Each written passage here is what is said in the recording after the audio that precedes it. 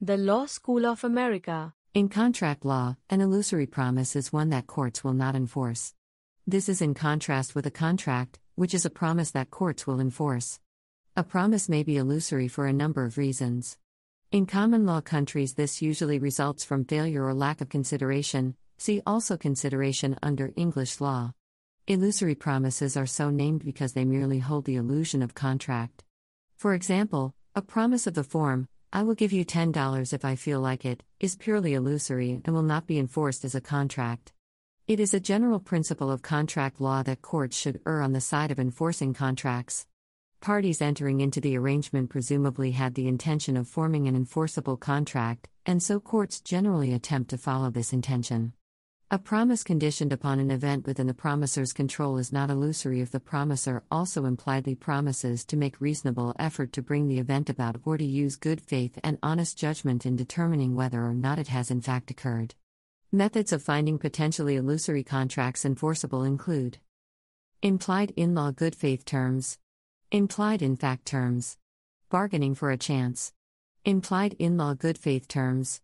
Many contracts include satisfaction clauses, in which a promiser can refuse to pay if he isn't subjectively satisfied with the promisee's performance.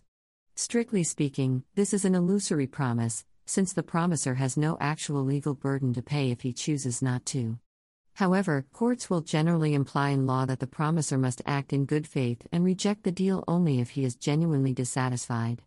As another example, if a contract promises a promisee a certain percentage of the proceeds of a promisor's business activities, this is illusory, since the promiser doesn't have to do anything. Any percentage of zero is zero. However, courts may find that the promiser made an implied promise to use reasonable efforts to try to make money, and cite him for breach of contract if he does absolutely nothing. The UCC. In contracts exclusive to both sides requires best efforts in such contracts. This may be read to be the same as a good faith effort, but is seen by some courts as a higher duty. Implied in fact terms. Judges will often infer terms into the contract that the parties did not explicitly cite. For instance, in the satisfaction clause case, judges might infer that the parties intended a reasonableness test, that the clause could be satisfied if a reasonable person would be satisfied by the promisee's performance, regardless of whether the promiser himself asserts he is satisfied. This interpretation is often used in cases in which a performance can be objectively evaluated, such as with the construction of a warehouse. The implied in-law interpretation above is preferred where satisfaction is more subjective, as with the painting of a portrait. Bargaining for a chance. Many judges would consider the bargaining for a percentage of the proceeds example above an enforceable contract, even without an implied in fact or implied in-law good faith term. They would view the opportunity to enter into a business relationship to itself be acceptable consideration. Put differently, the mere possibility that the promiser would do business is a valuable product of the bargain even if he does not do anything.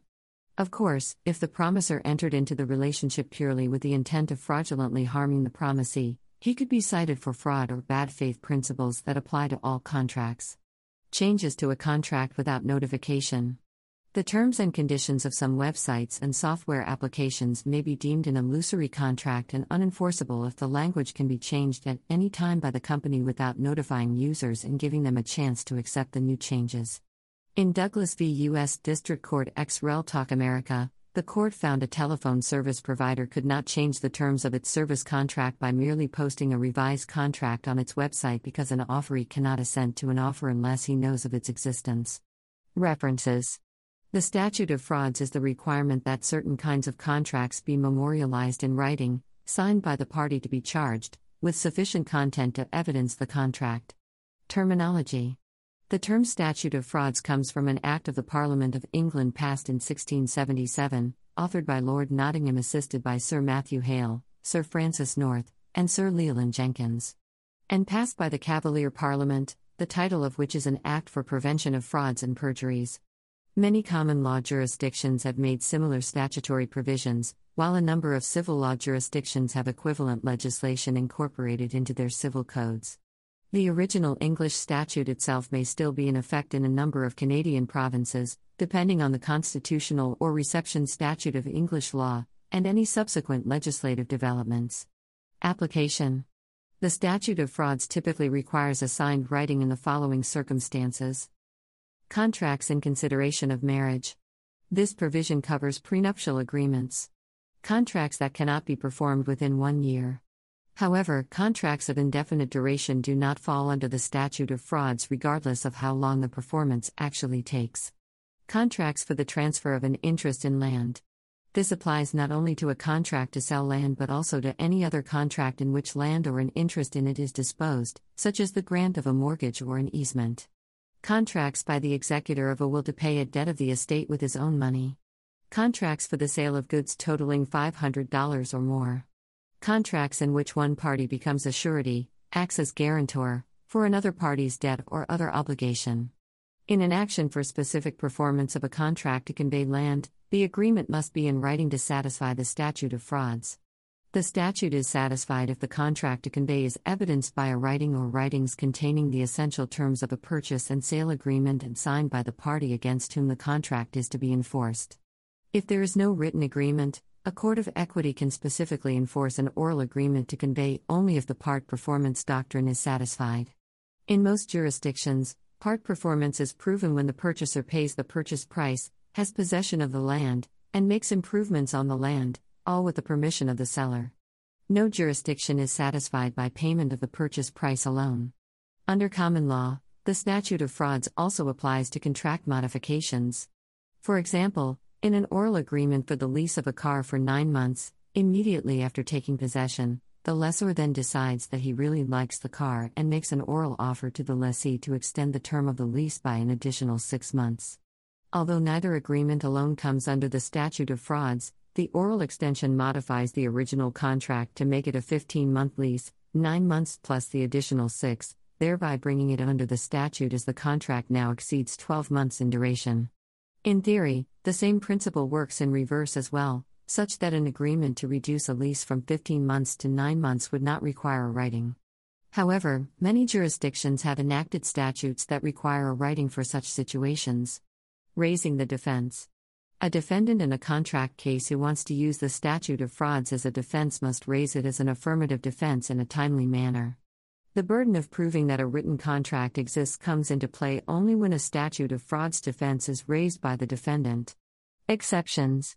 An agreement may be enforced even if it does not comply with the statute of frauds in the following situations. A statute of frauds defense may also be affected by a showing of part performance by proving the existence of one of two different conditions.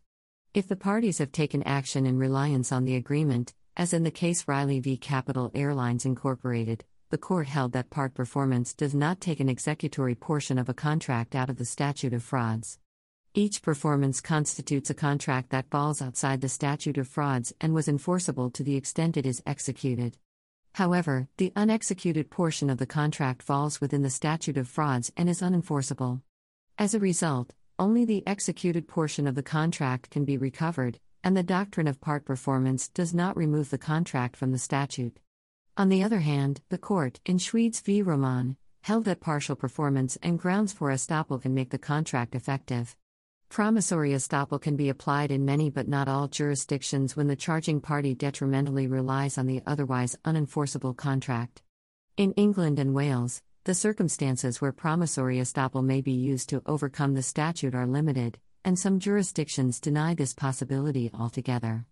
The main purpose rule as it relates to guarantee or suretyship type contracts, where the promisor's promise to answer for the debt of another is made mainly for the promisor's own economic advantage, then it is a primary promise, and enforceable even without a writing. Easements by implication. Easements, which are agreements that permit the use of real estate by someone who has no property interest in the land, may be created by operation of law rather than by written instrument. This may happen where, for example, a piece of land is partitioned between owners and pre-existing utilities routes or access paths that would otherwise be trespassory over one of the plots is reasonably necessary for enjoyment of the other plot.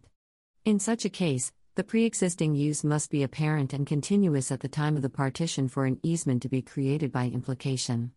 The implied easement constitutes an interest in land that does not require a writing to be enforceable. United States. In the United States, for contracts for the sale of goods that fall under the Uniform Commercial Code, additional exceptions may apply. Admission of the existence of a contract by the defendant under oath. However, the contract would only exist for the quantity of goods that were admitted. For instance, if the contract was for 100 televisions but the seller admitted in court that it was for 70 televisions, then the contract would exist only for 70 televisions and not the original 100. Merchant Confirmation Rule. If one merchant sends a writing sufficient to satisfy the statute of frauds to another merchant and the receiving merchant has reason to know of the contents of the sent confirmation, and does not object to the confirmation within 10 days, the confirmation is good to satisfy the statute as to both parties, even if the confirmation was not signed by the party to be charged. The goods were specially manufactured for the buyer and the seller either 1. Began manufacturing them or 2. Entered into a third-party contract for their manufacture, and the manufacturer cannot without undue burden sell the goods to another person in the seller's ordinary course of business, for example, T-shirts with a Little League baseball team logo or wall-to-wall carpeting for an odd-sized room. The Law School of America. The content used in the podcast is licensed by the Wikimedia Foundation Incorporated under a Creative Commons Attribution, Share Alike license. The text has been modified for audio. The content of these podcasts is for informational purposes only and do not constitute professional advice. These podcasts are not associated with the Wikimedia Foundation in any context. The Law School of America.